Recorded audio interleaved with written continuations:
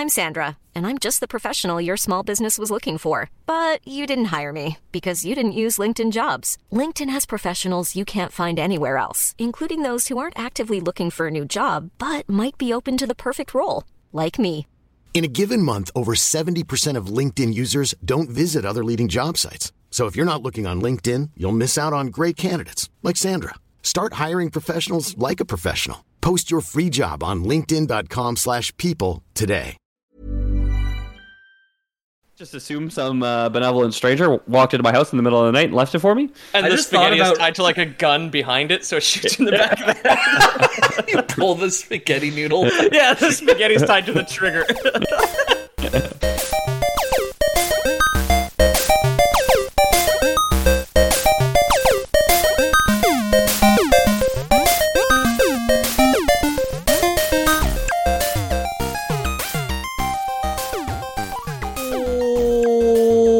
Welcome to the History's Great Fake Internet Podcast, Lore Boys. I'm your host, Ethan Palmer. With me is James Miller. Howdy. Say hi, Jamie. Oh, and Peter O'Donoghue. Hello. If you're listening to this, I'm fully vaxxed. Thanks for tuning in, checking the show out. Peter, I didn't ask you to say hi, so I hope it's not going to be like you interrupting me all episode, but... we'll breeze past it. Jesus. Right? I'm sorry for stepping on your toes, Ethan. Yeah. So we're continuing with the Skaven today. So if you haven't listened to the previous two Skaven episodes, if you don't know what a Skaven is, if you don't know what this word I'm saying is or does, then check out the description of this episode for links to the previous two, and you'll feel a lot less lost. Unless you like feeling lost and like to hear us goof about stuff that you don't understand, then by all means, just continue to listen. If you like being lost, download 5 unrelated episodes, start in the middle, listen to 4 minutes of it, and then just delete the whole fucking thing. You'll never know what we're talking about. Try and piece them together. Yeah.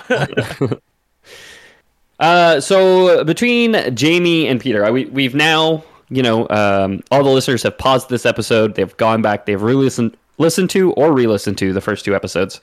So they're all up to date. What do you guys remember about Skaven? Oh, I usually don't remember, and I do remember, so I'm gonna start on this one. But okay. I remember one episode we did. There was like an old tale of like a guy who wanted to build a tower, the best tower that there ever could be, right?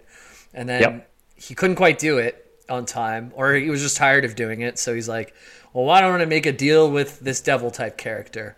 And, this Diablo 2-esque Diablo character. Let's get this done on time. And the very next day he wakes up and it's all done and everyone's like, woohoo. But there's like a big old bell at the top and it rings 13 times and things start going bad. There's like awful rains and like rat people and the humans get driven down like into the earth, but the dwarves won't let them in. Then the dwarves have their own problems with the rats, and this whole place, which I forget the name of, kind of just gets completely fricked up because they wanted a big old tower. I'm amazed by how much you remember, actually. Pete, do you have anything you want to add on to that? Yeah. In one of the other ones there, we talked about the Skaven technology, how they worship the horned rat, which is some sort of demon god that is, just a giant horned rat.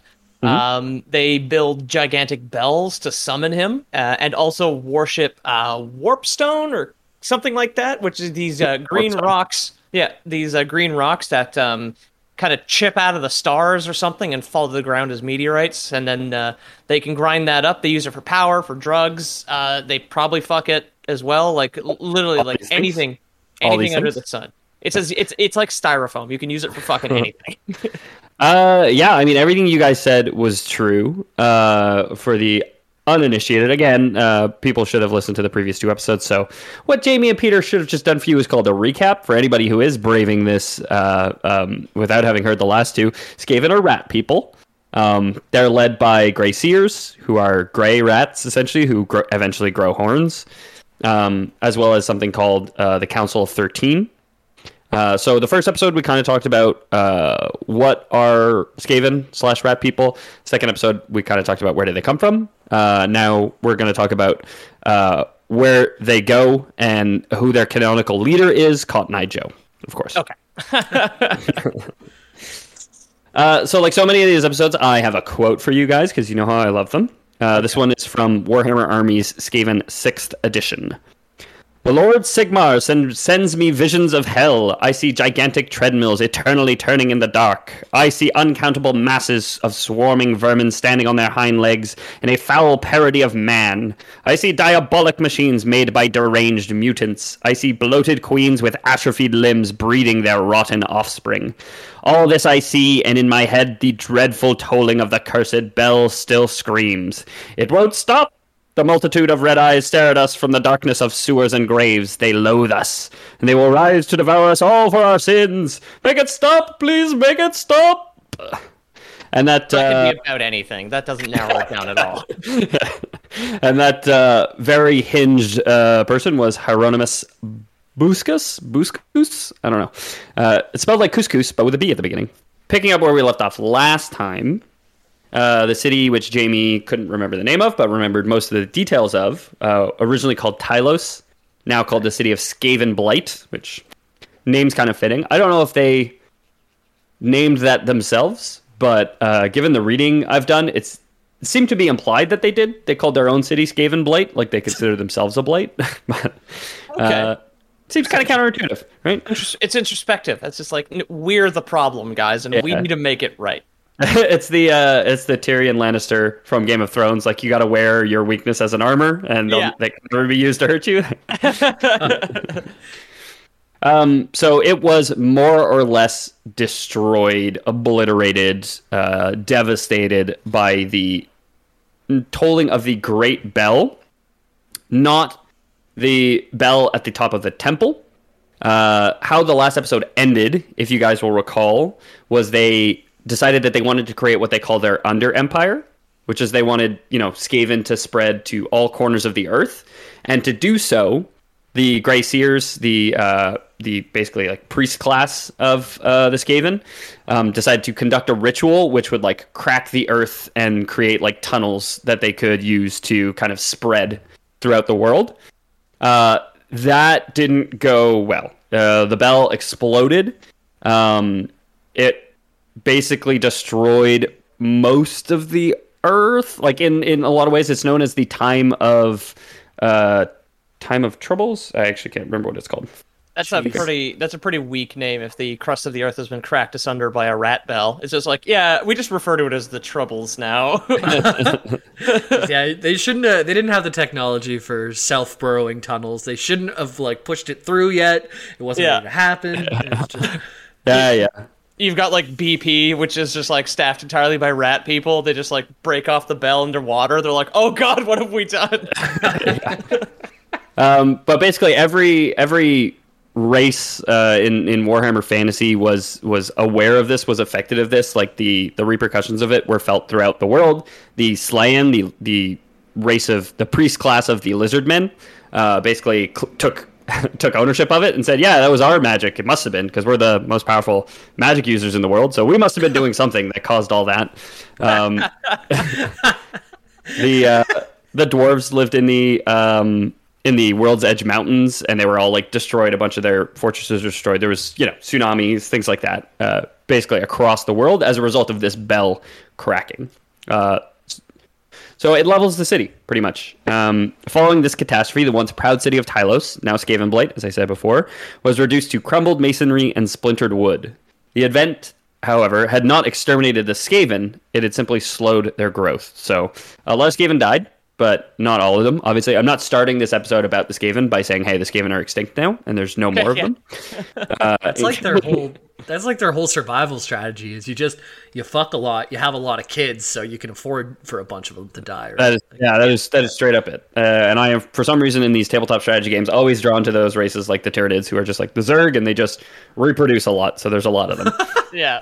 All right, well, next time, once you have your kids eat, then I'll be sure to keep an eye on them, because you're just focused on the next one. That's what we've learned. You need to keep an eye on me and make sure I get a vasectomy after the 7th or 8th one, okay? Yeah. Once you like, just like your favorites, the Tyranids, like once you're using one of your kids as a tool, then we know you need to get a vasectomy, right? Are they not all tools? No. Why am I doing this then? They're well. Oh no. Did I misunderstand this? So the Skaven claw their way out of the rubble, and behold the destruction wrought by their failed ritual. Devastation around every corner, each and every building but one had been damaged. Many destroyed by the explosion. All, of course, as Peter says, except the great bell tower, which stood in the center of the city, completely unharmed. So, Horned rat, baby, he's got real power. Trust me. I believe in the great horned rat. Yeah. So, the Skaven, really more rat men at this point, because we kind of talked about it during the last episode. It was a refresher for you guys.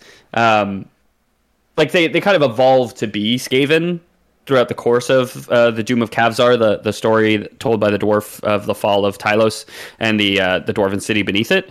But like it's kind of like an evolution thing where it's like the rats just keep getting bigger and bigger and bigger, and then eventually they start standing on their hind legs. They were cute little mice people before. Like, little tiny ears, and they were all. They didn't hurt no one. Fievel goes to Skaven Blight. Somewhere out there, man. But yeah, so they are kind of becoming the prototypical Skaven at this point, proper rat men, if you will, and they rise above, and they don't necessarily know what the Great Bell is or the Great Temple was, right? Because they probably know that they were summoned by it in some way when it would toll 13 at every midnight, and that's when they would kind of pour forth. So they probably have some recognition of that, but they don't necessarily know that, hey, this is from our god, the Great Horned Rat, at this point in time. They probably have some understanding of it, but not complete understanding of it. Okay. But they basically climb out of the ruins of Skavenblight, see every single building mostly destroyed or at least damaged in some way, and this one building, just like shiny, squeaky clean. There's like the little cartoon sparkles coming off it as they step out into the light. Would people not like this a lot more? Like, oh, now that all these structures are destroyed, there's so many like nooks and crannies to like curl up in like a twisting ball now, opposed to like, these ceilings are too high and there's no plaster smashed into the floor. Like, I hate it here. Yeah. But maybe their favorite like nooks and crannies got destroyed. Now you got to find a new nook. You know what I mean? Oh yeah, that's true. Yeah. When I say every it's all crannies. Yeah. And the new nooks, they still have like rat traps with guns on them and stuff. Those haven't all been like set off yet. And, they're still there for sure. So they see the tower. They recognize it as some sort of proof of their gods, truth of their existence, essentially. So they go to it. They beg and they plead for succor from the Horned Rat. At least some guidance in what the world is calling. And I have it written down now. Not the time of troubles, but the time of woes. Which is kind of like a milder trouble, I'd say. A woe. A woe, ooh, if you will. All the Skaven fursuits are so sweaty. Oh god. Yeah, but they're begging they're praying to their god essentially for guidance on what to do next, because they were like, hey, we gotta spread out throughout the world because that's what the priest class told us, and then everything blew up. A lot of them died, if not most of them died. So none of them are going to enter the temple. They're like, hey, last time we kind of fucked with this guy, did kind of blow up in our faces, literally. Yeah. So they're all kind of just gathered around. All the Skaven are now gathered around outside the temple. And eventually their desperation turns to squabbling at the temple's footsteps.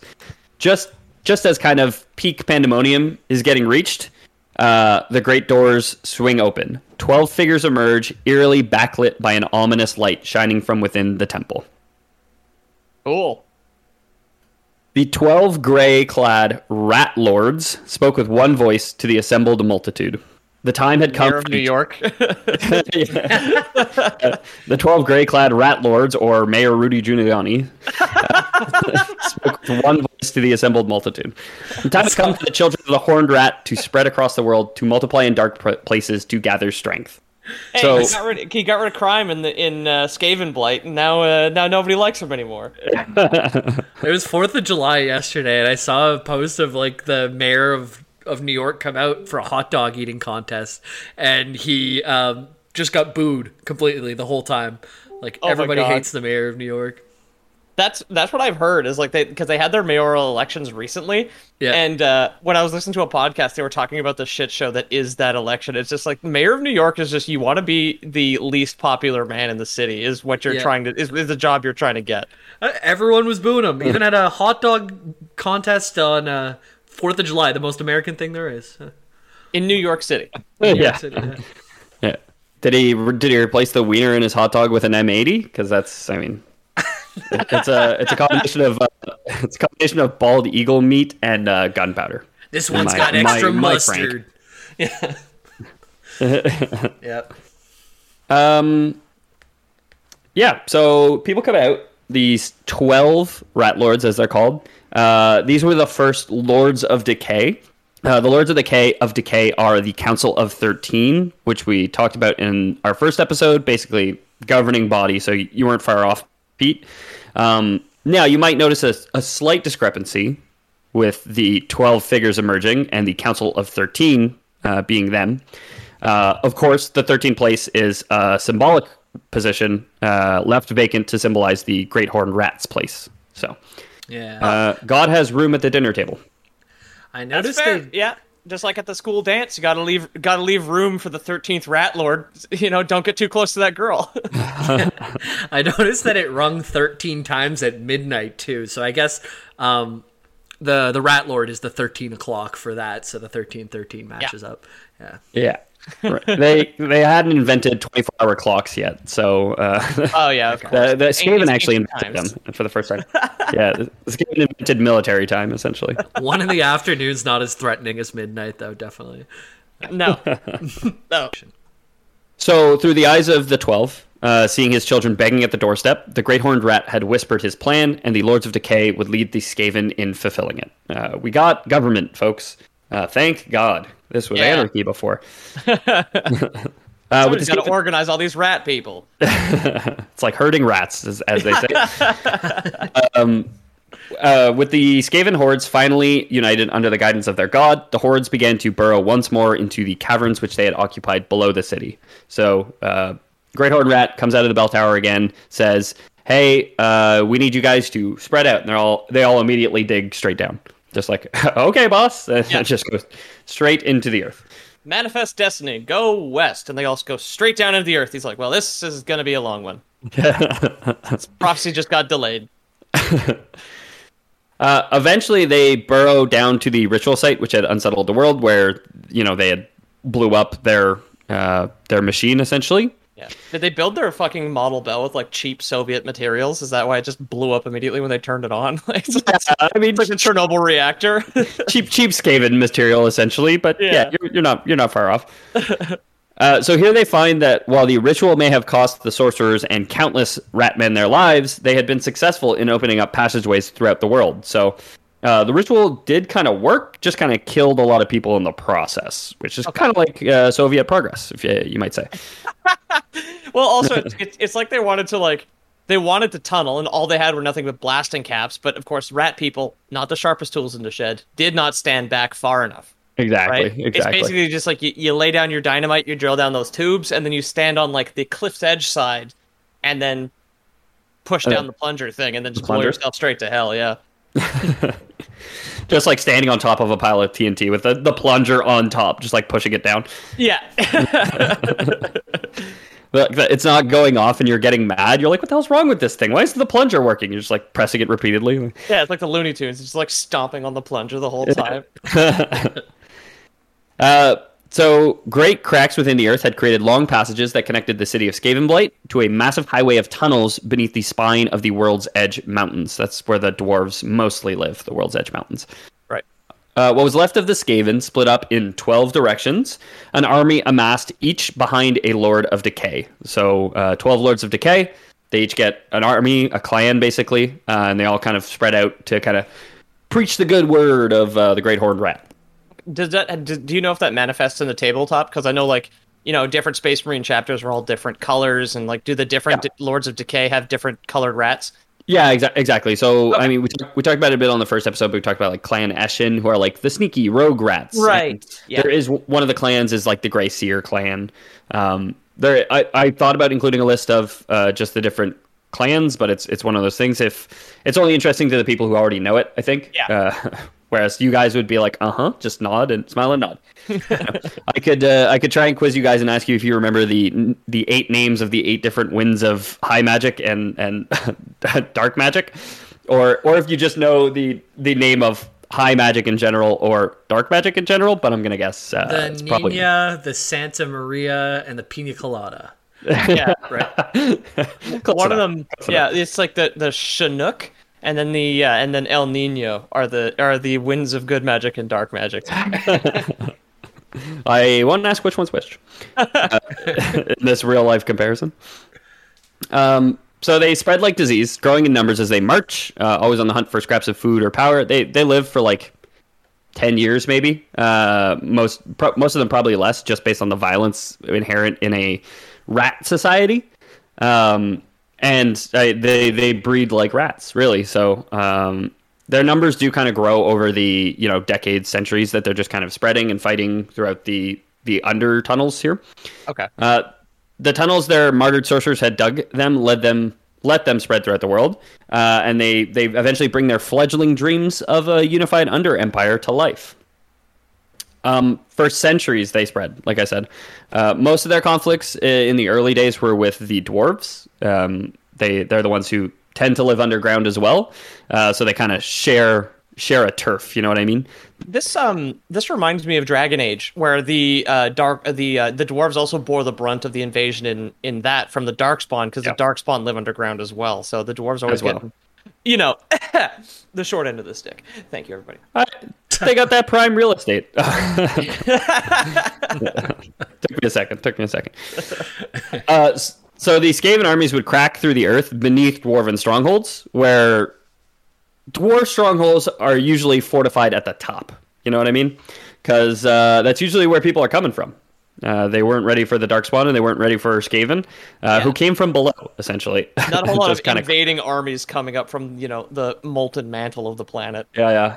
Little known fact about dwarf cities and dwarf strongholds, dwarf fortresses, and this applies to dwarfs across all IPs. At the very lowest levels, it's all those like paper doors you see in Japanese temples.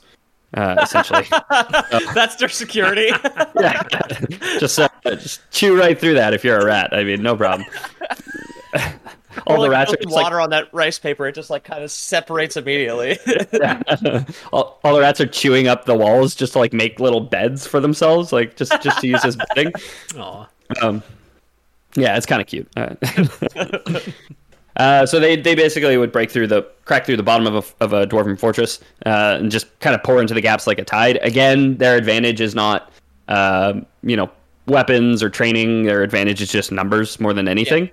They do have some unique magic, some unique machinery. One of the clans is known for their warlock engineers, who are kind of the guys who create these warp fire throwers, the rattling gunners that you guys know from Vermintide. The green powered machinery is usually created by these engineers. So they definitely have some machines, but their greatest advantage is just like pure numbers of clan rats, essentially. Okay.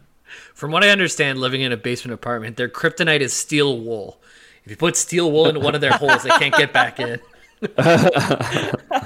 Yeah, they finally tear down the Japanese doors, and then it's just like a mesh of steel wool, and they all starve to death in the tunnel. A paddock full of steel sheep. Yeah. What'd you get? Cats for your rat problem? No, idiot. Get steel sheep. Get steel sheep. They're tough to shear, but it works. Tough to shear. Yeah. Need some kind of super steel shears to cut this. They've got like diamond shears to just like hack it all off. So, despite the growing distance between the various clans, each of the 12 clans would always consider Skavenblight the capital of their empire. So they're strangely loyal for rats, I suppose. But I guess when you've kind of met your god, it makes sense to be a believer. Yeah. There was some communication that always continues, basically back along lines to the devastated city, where central governing body is kind of located. Some of the clan leaders, it seems, have like ventured out with their armies. Some of them choose to not and stay back and send out, generals in their stead. Essentially, do they send out do they have like carrier bats in the tunnels instead of like carrier pigeons, or do they have some kind of like warpstone powered like Morse code system? I assume that it is like entirely a game of telephone. Because there's just so many rats. I assume they never leave like a space empty, and it's just rats all the way back. And it's just like, hey, we broke into the dwarf fortress, pass it on. And then by the time it gets to the end, it's a bee stole into a Bork fortress. Okay. It's just Kronk squeaking. Crocs in the middle of them there for sure. Yeah. Well, that's why they have no strategies, because it is just broken telephone the entire way up. So by the time the orders get to the front lines, it's just like, what? Throw our bodies at the enemy? Okay. And then they're just like ripped to pieces. Yeah. Make sure to preserve the phalanx and not let them pierce our flanks. Just swarm at them? Okay, sure. Okay. Seems to work. So while they expand, the Skaven would keep searching for Warpstone, which Pete mentioned at the top of the episode, the glowing green stones which fell from Morslib, the glowing green moon, which would always appear in the sky to send portents of ill luck. So there's two moons in Warhammer Fantasy. One of them glows green and only shows up during bad tidings, essentially. And it's made entirely of Warpstone, which falls from the sky, and the rats just love it. So while the moon's not made of cheese, I'm sure a joke we made before, they do love what the moon is made of. The moon brings bad tidings and also tides. True. I wonder if that's where the expression comes from. Yeah, me too. From Warhammer Fantasy. Yeah. Why did you go out there and tell the Vermintide not to come in? Is an expression that is common among dwarves. So eventually, rumors begin to circulate that a massive horde of Warpstone was sitting beneath a mountain in the World's Edge Mountains. Far beneath the summit known as Cripple Peak, a massive vein of the otherworldly mineral was embedded. This is like the Yukon rats going to the Klondike now for their rumored riches. Exactly that. It's the founding of Silver City, New Mexico. It'd say there's gold in them there hills. The Cripple Peak is a terrible name for a mountain. It's a bad connotation. So there's some weight to that word, I think. This was written in like 2003 for reference, so it's a little older at least. But I'm gonna try and avoid that word as much as possible. So many clans, hearing of the deposit, wanting the glory and power of securing it for themselves, begin to send expeditions to the mountain, hoping to break through and claim the riches for themselves. However, as Skaven began to claw through the stone towards the peak, they found it more inhabited than they had anticipated. Okay, so exactly like the Klondike. Yeah, exactly. What, there's people here? Oh, no.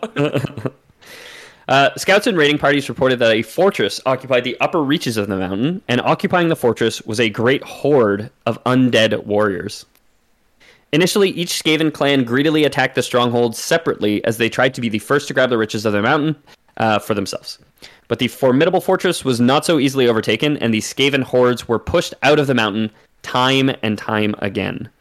The numbers they were up against were seemingly endless, as time and time again, the undead would rise to oppose them. At the head of the undead legions was the greatest necromancer of all time, Nagash. Interesting. I think I've heard that name before. Have we talked about him over the years? He may have come up before. I cannot recall if he came up during our Sigmar arcs at all. It's very possible that he did. I certainly would have mentioned, kind of the undead legions. For example, in Age of Sigmar, kind of the second iteration of Warhammer Fantasy. There is an undead faction known as the Legions of Nagash. But we could talk more on Nagash and what he's about after the break.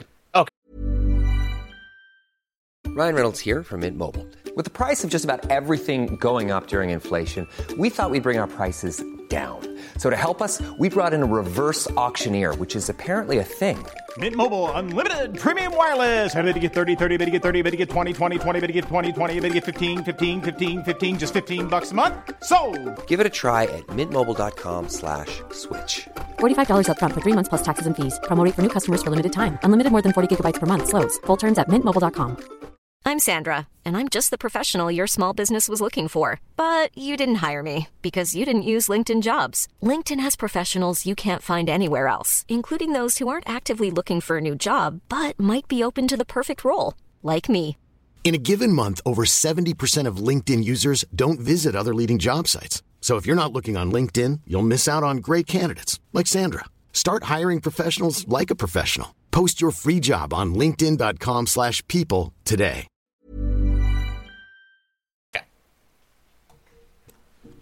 In that dread desert, beneath the moon's pale gaze, dead men walk. They haunt the shifting dunes of the breathless, windless night, brandish weapons of bronze in mocking challenge and bitter resentment of the life they no longer possess. And sometimes, in ghastly, dry voices, like the rustling of sun-baked reeds, they whisper the one word they remember from life, the name of the one who cursed them to their existence, more than death, but less than life. They whisper the name Nagash. That is an extract from the Liber Necris, translated by Manfred von Karstein, which are names that aren't so important. Nagash is known by a couple titles: the Great Necromancer, Betrayer, Usurper, the Undying King, Supreme Lord of Undeath. He also has the name He Who Should Not Be Named, which I think is awful. I looked it up. This came out 2 years after the Philosopher's Stone, so I'm not sure who beat who there, because I don't know if Voldemort must be called He Who Must Not Be Named in the first one, right? He is. Oh, I don't remember. Yeah, maybe So that's like a common expression in the UK, because GW is in the UK as well. It's just like it's just an idiom that it's just a saying people use a lot about people they don't like. Yeah. Maybe there's just a lot of these types over there.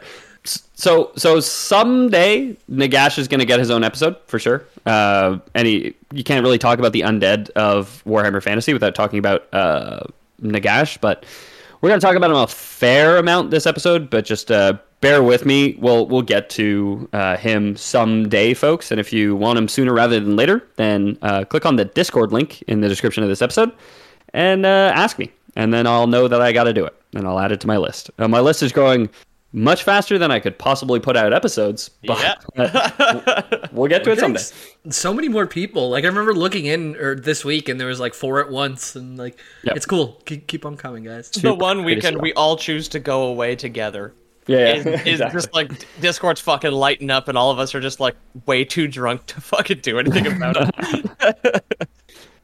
So all we really need to know about Nagash right now is that he's a hella powerful necromancer, probably like the most powerful necromancer, and that he's taken up roost on top of a literal motherlode of Warpstone. Okay. Can he draw power from it as well to keep his undead hordes juiced, basically? Yeah, again, I didn't dig into the undead so much. I don't think he uses Warpstone so much. He might use it for certain things. It is kind of just like concentrated magic. It seems to be the winds of magic, of dark magic, Dar, which have crystallized. They formed the moon, essentially, which, again, listen to the first episode, Peter, if you want to hear more about it. But so it's definitely useful to him in some regard. I don't think he has a hunger for it similar to the Skaven, but he's definitely going to try and protect it from them, right? So the fortress which he lives in is known as Nagashizar, which means Glory of Nagash in High Nehekharan. The Nehekharan are like ancient Egyptians in Warhammer Fantasy. Oh, yeah, those guys are fucking awesome. And they become the Tomb Kings, who are all created. Every Tomb King was created by Nagash, essentially. Okay. Again, we'll do a Nagash episode someday. But just to know that he's kind of like an ancient Egyptian-styled necromancer. The fortress is also known as the Cursed Pit, and it is one of the mightiest fortresses the world has ever seen. Built by the tireless labor of countless undead, the castle rises nearly half a mile over the desert. It was excavated from the living rock of the mountain, and the top is its highest spire. The top of the mountain itself is its highest spire. So, seeing this, you might be intimidated, but the Skaven are not so easily deterred. They'd cracked open enough fortresses in the last 200 years, after all, right? Are they intelligent enough to be afraid? Oh, absolutely. They're a cowardly bunch, for sure. They're very much like that when they're standing in line, it's like, oh, send this guy in first to his death, so I don't have to. Like, they're all like conniving tricksters who just want to get theirs. Right. They'll wait until 3 a.m. when the kitchen light's not on anymore to sneak in. Yeah. And steal these Yeah, they're trying to sneak in under Nagash's cupboards. Well, it's like every time the cat starts to chase them with a giant oversized mallet, they know to run to the bulldog, who will then chase the cat, right? So, Right. but with so much warpstone to be gained in this expedition, even if they might be a little scared, and lacking any unifying guidance to coordinate their attacks, the newly formed Council of 13 has to step in and take command. So this is kind of the first time that the Council of 13 is like, you know what, you guys are kind of messing this up yourselves. Like, you're not doing a good job here. We keep sending people in because we're attacking, like, Clan Eshin is going in, and then Clan Skyar is going in, and we need to coordinate our attacks here, and then we can split up the warpstone. You know what I mean? It's all for the Great Horned Rat, after all. And it is, of course, amazing what you can get done by name dropping God. So it seems to be a pretty easy effort in unifying each of the clans into a single force. They begin coordinating massive assaults on the fortress through the Byzantine tunnel network below the mountain. But as the hordes of the Skaven burst through the floor, all 12 clans burst through the floor in one concentrated attack, a massive assault seeking to overrun the halls of Nagashazar as they had done countless times to the dwarves. It doesn't quite go as well. Unlike in their battles with the dwarves, the Skaven would soon learn they did not have the advantage of their unending numbers. The endless tides of zombies had the advantage. So I've said a couple times that they're like an unending tide. I've said a couple times that they're an unending tide, but that's, hyperbole, where there is a literal end to the Skaven. Kind of less so with just skeletons that one summons, Yeah. They're actually limitless. Thousands upon thousands of his warriors could rise up in moments against the invading Ratmen, and the Skaven that fall in battle then rise to fight on Nagash's side, right? So that's a tough battle to win, you could say. Can the Skaven read? Do they even know what necromancer means, or are they all just like so confused when the dead rise around them? They're just like, how could we have known? I mean, for sure they figured it out eventually. I don't think they would have. The Council of 13 probably realized that there's some like magics involved because they're pretty tuned into magic themselves, especially dark magic. So they're probably like, yeah, this is like fucked up magic stuff. But I don't know if they knew per se that their bodies would be turned to fight against their fellow Ratmen when they fell. So tunnel fighting. Sorry, go ahead. No, I was just saying that's overpowered as hell, man. Like that's the Lich King, that's the White Walkers in Game of Thrones. That's it's with no cooldown can just take your army and make it my army. Like, ow. Yeah. I mean, the Skaven have the advantage of not caring for their fallen kin, so it's not like you have to face Grandma with your sword as she shambles towards you. They're kind of more callous than that, but yeah, frankly, they were going to kill each other anyway at some point. Like, what do they fucking care? They're just expediting the process now. So tunnel fighting persists for months, then years, before both sides find themselves locked in a stalemate, neither able to overwhelm the other. So, I guess back at home, the boys back at home get to fucking to replenish the numbers as quickly as possible. And I guess the thing about being immortal for Nagash is that you probably work pretty slow, because what's the rush, right? Yeah. So they're kind of at each other's throats, but unable to push forward at all. They probably have some really great little like posters, like "Your tunnel needs you." Yeah. Like it's just like they've got like the little rat family with a newborn rat baby. Rat skeletons not in my neighborhood. Well, yeah, I like the idea of a little nuclear rat family. Yeah. And how they're like snitching on the rats next door, but it was like they were gonna do it anyway too. Honey, I'm home. Oh, darling, I made dinner. It's fresh Gouda. My favorite. Yeah.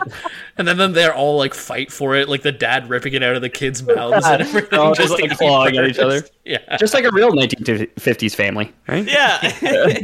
Or the parents eat the young if they don't have like a babysitter. Darling, the babysitter ate the baby again. Oh, well, better get in the bedroom, darling. Yeah, the news of my fallen child has got me feeling real horny. They don't call it the horned rat for nothing. It's got like a little... Yeah, I mean, we didn't call our first episode Convert to Horny Rat, so... No, not for nothing. Yep. So the council turns to some more, I guess, intelligent tactics than just sending wave after wave of their own men at the enemy. They go to Clan Skyer and their Warlock engineers to break the deadlock eventually. They work tirelessly to produce the most powerful and advanced war machines devised by the Skaven, only for Nagash to confront that force himself. So he's like, finally like shows up. He's like, hey, what is this? What is this? You got machines to kill my skeletons? If I kill a machine, I don't get a skeleton out of it. This is an unfair battle. Oh, interesting. Yeah, it's not that interesting because he has like incredible power over magic. Like we said, Warpstone, which powers these machines, is essentially magic. He snaps his fingers and every machine dies. Just like, yeah, get those out of my house, essentially. Oh, What do you do when the rats start bringing the traps into your house, right? Oh yeah, That's when you gotta worry.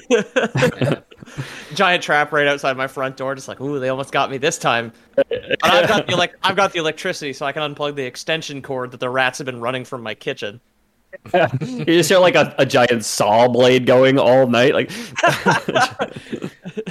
What like if an actual rat was trying to catch a human? Like, what do you think the bait they would use? I'm trying to think what a rat associates me with. Like, if I watch in my kitchen, I hit the light switch. So, does it think I like light switches? Like, it'd be like a dirty magazine and a bucket on a string just to hit you in the head, or like a bait bucket. I assume they like what we like. I don't think they're so different than us. It'll just be like a plate of spaghetti with some fresh cheese on it. That would get me. A nice piping hot plate of spaghetti on the counter as I walk into the kitchen. Just assume some benevolent stranger walked into my house in the middle of the night and left it for me. And the spaghetti is tied to like a gun behind it, so it shoots in the back of the head. You pull the spaghetti noodle. Yeah, the spaghetti's tied to the trigger. I just pictured a rat. A rat eating spaghetti sounds so cute.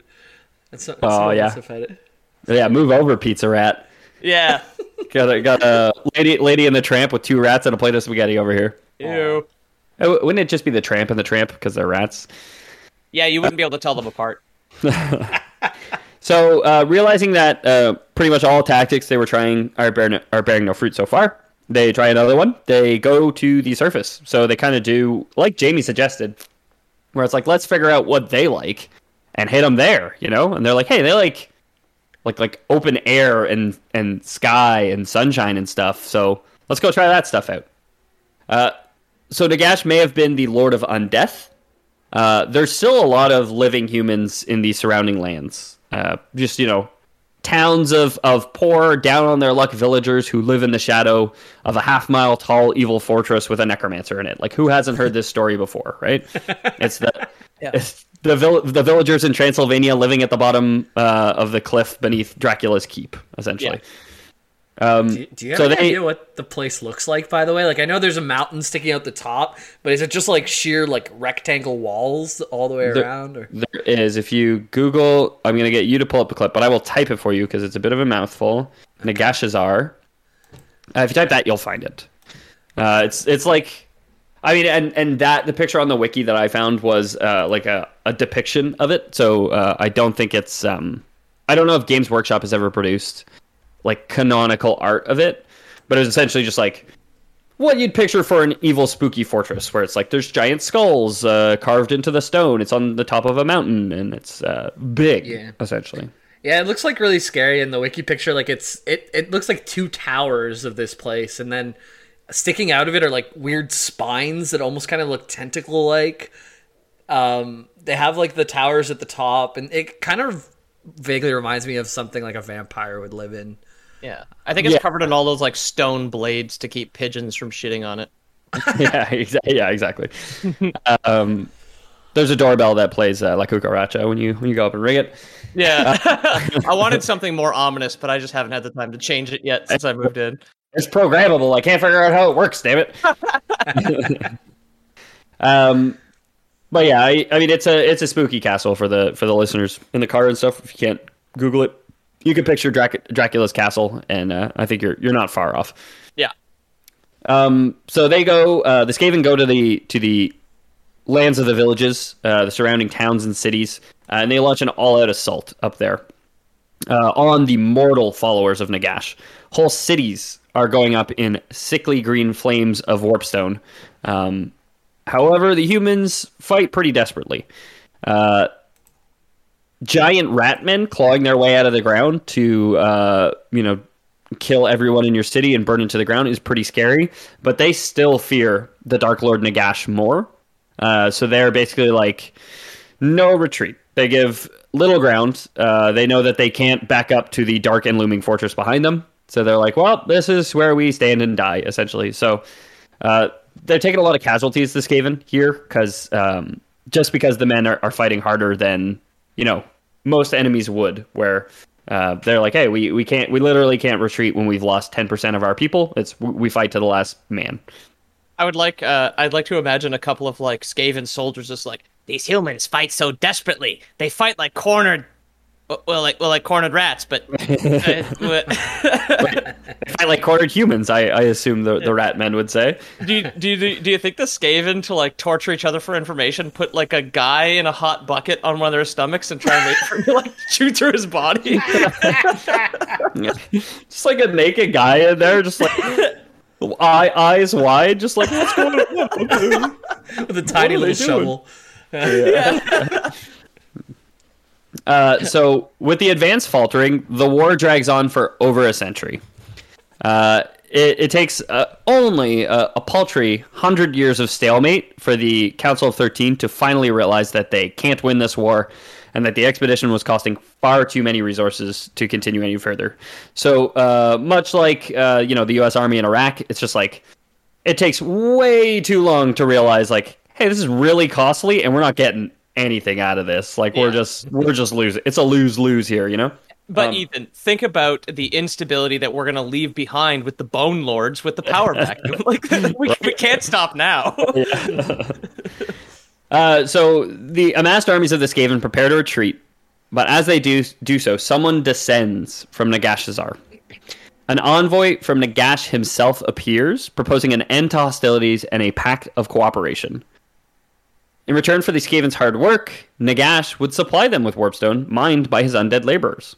He's like, you know what? I got the most warpstone ever found in a single location. I can spare some for you guys. You've kind of proven yourselves pretty resourceful. So let's work together. Yeah, I resurrected a bunch of your guys from the dead, and now I'm just going to have them work for you. So there you go. So they claw mark a deal. And both sides get to work. The Skaven do some odd jobs for Nagash. They lure orc tribes into the cursed pit, stuff like that. They're getting them bodies, essentially. But they never really come to trust Nagash or his motives. So doing as distrustful rodents would, they spy as much as they can. They're pretty prolific spiers because of the inherent mistrust in growing up in such a backstabbing society. But their spies at first could learn little, save that the growing armies of the Necromancer were setting sail into the Sour Sea in ships of bone.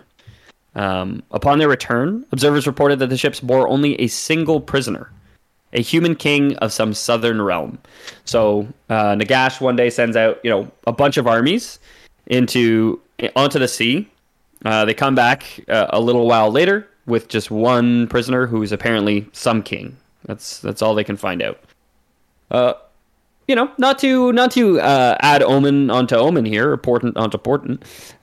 Shortly thereafter, dark energies begin to swirl above Nagashazar. I got rodents on the brain, so squirrels just coming. I like the fact that like something clearly nefarious is going on, and these fucking spies can't figure it out. There's like they got one prisoner. Now there's dark energy swirling around the castle. We got nothing, boss. Like, what the fuck? Maybe he's like a famous pollutant guy or something. Maybe he's like a coal plant operator and he just built something for them. That's the dark swirling energies we see above it. No, so they actually, I think it's the Grey Seers, the Council of 13, who eventually figure it out. There's an incantation underway. Like I said, they are pretty tuned into, or as tuned in as any race to the winds of magic. So they're like, hey, this is like got incantation written all over it. This has got Eldritch ritual just all over it. Yeah, the runes in the clouds didn't give it away or anything.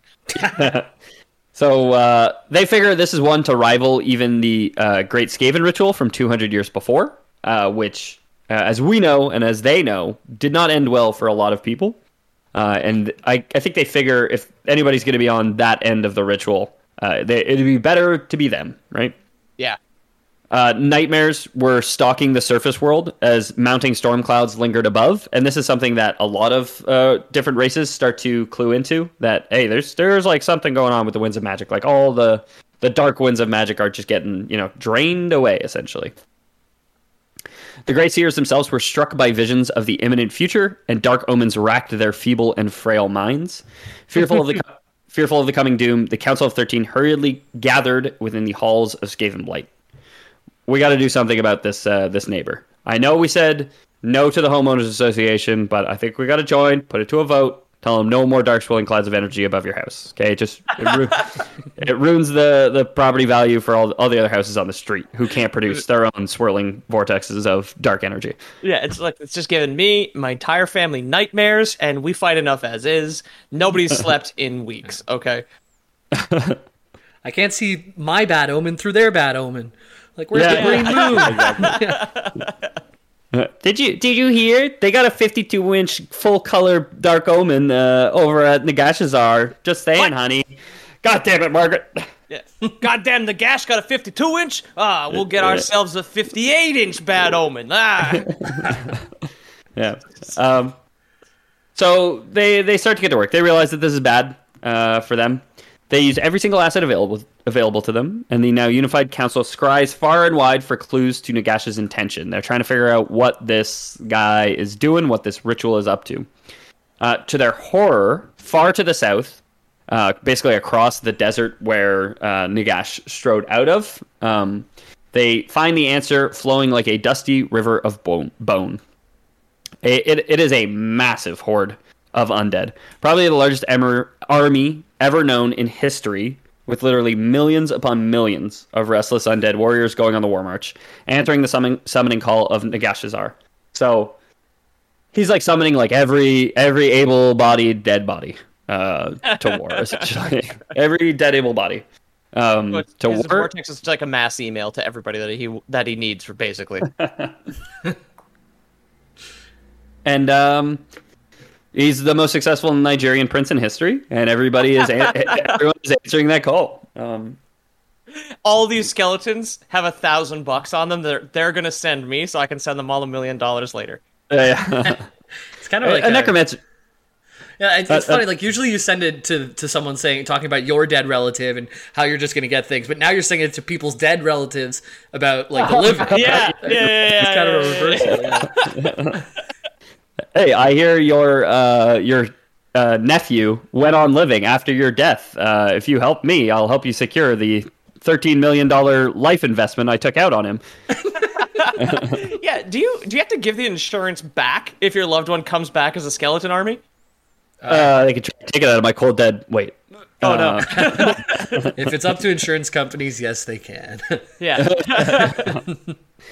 So, using every single asset available to them, the now unified council... I already read this part. So, there's a big army. Already the mightiest army the world has ever seen, and more of the foul and dead are rising all across the world to join the growing legions. So, the tide ain't stopping.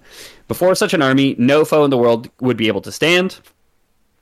Is pretty much a consensus that even, all the united armies of the world wouldn't be able to stand against this force. Because again, when one person drops, more people they get back up. Essentially, yeah. They're not homies all of a sudden. So terror grips the council. For the Skaven lords knew that the Under Empire would be the first to be besieged by this massive force. Again, they're kind of just camped right outside and all around this place, and they've been kind of a thorn in his side for the last 200 years. So they're like, we're probably not in good standing with this guy. We probably want to help be the ones to do something. Their network of spies, observers, and lookouts had relayed information that all is silent in Nagashazar while this is happening, as the Great Necromancer is basically forced into a trance after his undertaking of the Great Ritual. So he's good with magic, he's very powerful, but he's vulnerable right now, is what the spies are reporting, because he seems to just be like chilling, stock still on his bench, which again, for an immortal undead person, I wouldn't even think that would be that unusual. You know what I mean? You got literally limitless time, no need for food, water, or drink. Like, why not just sit and stare? Yeah, just have yourself a good century-long stare. It's very relaxing. Yeah. You ever just like zone out for like 100 years? Decades. Yeah. Bro. I'd like to think that it's like a refractory period. Sorry. Exactly. Recharge. Yeah, he's gonna recharge. You can't do that all day. Yeah. Get him a bottle of Gatorade. He'll bounce back. I like to think the Skaven spies that went in there is just like, we did the test to make sure he was he's completely catatonic. I waved my pink little hand in front of his eyes. He didn't react to it. So the entire council realizes that Nagash must be destroyed, and they hope / assume that would just destroy all his armies, right? Destroy at least the undead that were raised in this ritual, because it's nearing completion but not quite complete. Or the alternative is, all of them die and let the Necromancer reign forever as the Lord of the Dead over all lands. Okay. It's a coin flip. It's which do you prefer, essentially. Unfortunately, like I said before, Skaven do know fear, and none of them had the courage or skill to take on the Necromancer. They were all like, it was basically like, hey, we got to stop the Necromancer. It's like, yeah, you do got to stop the Necromancer. They're all... It's the moment in Lord of the Rings Fellowship of the Ring when they're all arguing over who's going to take the ring to Mordor, but there's no Frodo in this story. So oh, okay, I see. They just keep arguing over who's going to take the ring to Mordor. Just a bunch of bickering rats. I say there's no Frodo in this story. There is a Frodo in this story. Their salvation instead lies in a human. The human who had arrived in the Ship of Bone. The man is a known entity in Warhammer Fantasy. We will certainly do an entire episode on him when we do Nagash. Whether it's, combo episode him and Nagash, but he's an ancient king known as Alcatazar, basically the greatest king that ruled in that ancient Warhammer Fantasy Egyptian setting. Okay. Before, the lands were turned into the lands of decay by Nagash himself. Right. And the Skaven spies, they managed to get in and talk to him. They quickly learned that all he wants is to stop Nagash. He was completely broken by the Necromancer's, torture, presumably, whatever he was doing in there. Didn't seem to be a fan of this guy. But his will was strong. And an unceasing call for vengeance was burning in his soul, baby. He didn't care if he would die, for he knew his life was fading anyway. All he needed was a weapon, one great enough to stop even Nagash. So they break into the castle, the spies. They basically find this, broken man who's like, hey, I could kill Nagash, but I don't got a sword. I just got these broken hands of mine with which to punch him. Okay. So the council gets to work. They forge a blade of the purest warpstone ever gathered from beneath Nagashazar. The Grey Seers of the Skaven wove mighty spells and curses upon it while it was still molten, while the warlock engineers of Clan Skier inscribed dire runes so deadly that to simply read them would mean death. So it's all hands on deck for this one. Everyone's building a sword. They're like, we can't kill him, but we can maybe build the sword that does. It's the Manhattan Project now. You've got everybody working together. Exactly. Okay. Sword that strong. You go and try and sheath it. It'll just go straight through the sheath and into the side of your leg. It's just a lightsaber, right? It's like it's a lightsaber where you can't put the laser away, essentially. So the final attachment to this mighty weapon was a device embedded within the hilt of the sword, which allowed the council to watch and channel their powers into the human king. So they get like a ascending stone eventually that they can use to, again, watch and also, give him a bit of extra juice if he needs to. Okay. They're acting fast. So before it's even cooled, the blade was encased in a lead casket, presumably, like Jamie says, the only thing that could hold it or contain it, and delivered to the king. The king grasped the sword, and the council guided him to the throne room. As the king entered the room, he beheld Nagash upon his throne, weakened by the labor of performing his ritual and seemingly catatonic. Aided by the council's mental urging, Alcatazar dragged himself across the room and struck Nagash, the fell blade cleaving through his hand. Awakened by the attack, the true battle began. So he's kind of snapped out of his reverie after his hand is kind of sliced off by this fell blade. He was sitting still, and this guy didn't decapitate him? I mean, it's kind of implied that he may have hit him a few times, and like there was one that actually stuck. He's also like every bone in his body is broken, and his skin is sluicing off. Like he's not in great shape to aim and wield a sword. Okay. That's cool. So did he have a cool line when he got up? Like, I'll beat you single-handedly or something like that? Yeah. Well, Nagash, I see you're pretty tired from the work. Let me give you a hand. As he cuts off his hand. Decades in a cell, that's the best he had. Yeah. You got the left hand, so he's like, don't worry, I'll be all right. I don't want to finger the guy that's causing all this trouble, but wait a minute. And then they made finger love. So the council reels as they're all, like I said, kind of keyed in to this guy as they're channeling their own energy into him to protect the pawn from the deadly waves of magic now being thrown at him. Nagash basically wakes up and just starts unleashing on the guy, and it's Skaven magic that's protecting him from just being completely flensed and shredded to strips of meat and bone. Okay. 2 ancient rat lords explode as the barely living king deflects a blow. So basically, one swing of the fell sword and the Nagash deflects it, or one swing of Nagash's magic and the king deflects it, and the power kickback, I guess, is so great that 2 old men in the room, hundreds of miles away, just blow up. That's fucking awesome. I would you got the assistant to the Grey Seer just comes in the room and it's like, "Sir, how's the ritual going?" It's just everyone's holding a tray, just splattered with meat, just yeah. Okay. But it's a rat, so it's just a tray of meat and organs anyway, and it gets just splattered with rat meat and organs. Scrapes off his face into the tray. Yeah, it's all good. It just starts walking around the room. All the other Lords of Decay are still focusing. He's just squeegeeing it off them onto the plate. I'll just leave this here for later. So with his strength fading, the last hope of the living struck the Lord of Undeath a fatal blow. His need for vengeance overtakes him, and he begins to hack at Nagash with everything he has, until at last the sword's deadly enchantments take hold. Soon the Fellblade penetrated through the iron-hard, magically enhanced bones of the Necromancer King, until he lay shattered in 1,000 pieces. With his death, the Skaven had played their part in saving the world from a grim and silent end. The council saw their champion stagger away as the king looked across his once beautiful land. His land and his people were no more, and the king wept at the sight, despair washing over the fire within his heart. He walked aimlessly back to the kingdom he once ruled, with the Fellblade taking more and more of his life and soul away, until he finally fell upon the River Mortis. There, the king died, and the legendary hero's body was never seen again. The Skaven, seeing their opening, and not sparing any tears for the fallen victim, moved into Nagashazar. As for what happens next to our friendly neighborhood necromancer, you'll just have to tune in to when we finally cover Nagash himself, I said. That's the the War of Cripple Peak. That is the next installment in Skaven lore.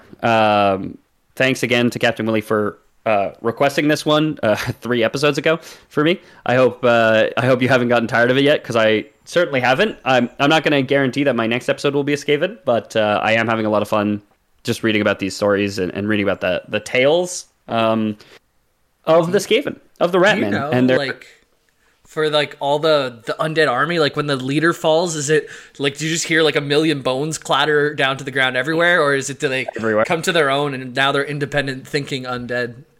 Yeah. Oh no. Just huge clouds of dust, just huge dust storms of just bone meal, just ripper across the world. Yeah, I mean, I will do an episode on Nagash and the king who killed him at some point. Okay. But that will be a multi-parter in itself as well, and it'll kind of kick off the Tomb Kings, and I'd love to do the starter episodes basically. So maybe I'll go into that next, or maybe I'll do more Skaven, or maybe I'll do something complete. Maybe I'll throw you guys for such a loop. I'll do Banjo-Kazooie, and you guys would be like, "Well, this isn't a Jamie episode." Because if I had to put money on it, I'd say that Jamie would do Banjo-Kazooie at some point. I've researched it already. No. It's tough to to make a whole story out of that one so far. But we could do it as an April translated. Yeah, I was gonna say we could do it as an April Fool's one and just do the entire episode speaking in the Banjo-Kazooie voices. Hell yeah! So thanks so much for listening, everybody. I've been your host, Ethan Palmer, of the Lore Boys. Thanks so much for the continued support. Thanks so much for jumping into the Discord and requesting these episodes from us and just hanging out in general. It's super cool to meet you guys, get to know you guys. And thanks so much for telling your friends and leaving reviews wherever you can. Anywhere you listen to this, just leave a review. If it's a podcast app, if it's a thumbs up, if it's a 5-star, a 10-star, 100-star percentage, I don't care. The goal is to get on Metacritic someday with all these disparate iTunes reviews, essentially. I'll let you guys decide where the tomato meter falls with this one. But Jamie, do you have anything you'd like to add and or plug? Loreboys.com/about. Get in the Discord. This is where all the people are right now as we speak. There's people in the community gaming chat just gaming around. And you can be a part of this. You can be as involved or as little involved as you'd like to be. If you just want to drop by and say, "Hey, I want to hear this episode," that's cool. If you want to lead the community by yourself and split the lore sea and bring all the lore folk behind you, you could do that too. Get in the Discord. Like that bison Moses. Yeah. Get in the Discord. I spent 40 days on Discord, just like wandering through the channels. An empty Discord, right? Yeah. Check out at Loreboys Podcast on Instagram. That's where you can see our title cards and our updates, and also message us as well. And check out our merch over. I mean, you can get to the TeePublic page through loreboys.com/about. But if you want to buy merch, recommend merch, Discord's the place to be, baby. That is the direct line straight to us, and we are slightly more attentive than the Grey Seers. We tend to understand what you're saying a lot more because you're a lot closer. Unless you want to have like other people message us on your behalf, but like a whole chain of it, then that would be that'd be the main thing. I do want to shout out our newest patron here, who I spoke to on Patreon. He does not have Discord, but he said if he figures it out. His name is Samuel Breeze. So thank you very much for your support, Samuel. Thank you. The Breeze of Magic. Ooh. Yeah. That was the name of it. It's Dar and Samuel are the Winds of Magic. Yeah. It's Kaish. Qaysh. For the Jamies and Peters in this, because I'm sure all our listeners still remember it. Yeah, we're all channeling our energies into the Discord, and if Darnell comes out asking for one more Green Lantern episode, one of us just might explode from the brunt force of it, but we'll see. Yeah, exactly. Just channeling the power of Darnell through our Discord channels. It's too great.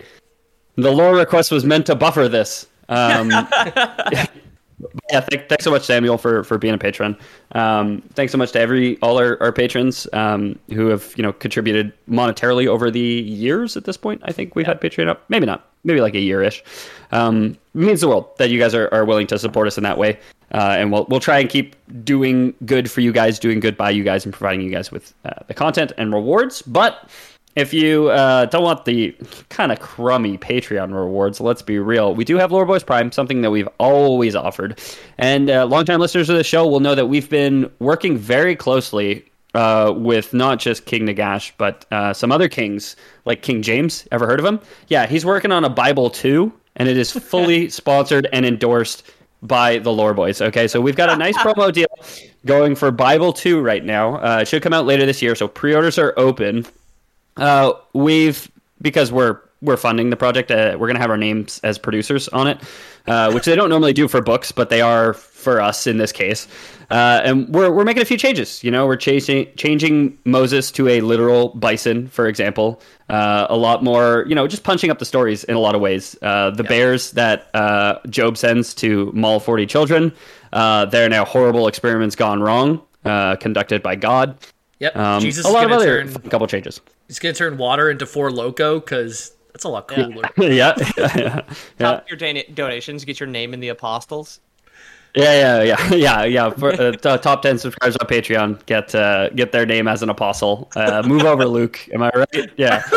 Luke's going to be the first one to go, but one lucky listener will get to replace John, and it'll be your name 316 held up at all the sporting events in the near future. And I think that constitutes a Lore Boys. Lore Boys.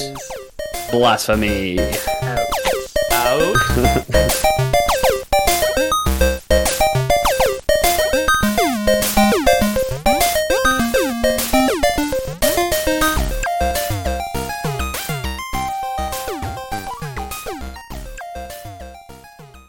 My name's James, and I had half a tuna wrap and a Thai salad, and it was good. My name's Ethan. I was giving fishing advice to somebody today. Well, actually, a lot of us were giving fishing advice to one person today, and somebody had the genius idea of just buying a fish, bringing it to the campsite, and grilling it in front of all the other fishermen. Right? What a flex! Right? Look at the one I caught. It's like I caught finished trout here in Lac Saint-Jean, Quebec. It's like a lobster. It's just like, you did not catch that here. My name is Peter. I also had tuna today, but I had a fruit salad earlier because peaches are 99 cents a pound. Oh, nice. Yeah, dude. It's a good price for peaches. Yep. Yeah. That season, sucking on my titties. Like you wanted me calling me all the time. What was that song that you had mashed up with that, Jamie? Might as well go for so. Yeah, that's it. Nobody cries to get sucking on your titties like you wanted me calling me all the time. I don't know why, but it fucking hit me good. Yeah. All right. Planning for your next trip? Elevate your travel style with Quince. Quince has all the jet-setting essentials you'll want for your next getaway, like European linen, premium luggage options, buttery soft Italian leather bags, and so much more. And is all priced at 50 to 80% less than similar brands. Plus, Quince only works with factories that use safe and ethical manufacturing practices. Pack your bags with high-quality essentials you'll be wearing for vacations to come with Quince. Go to quince.com/pack for free shipping and 365-day returns.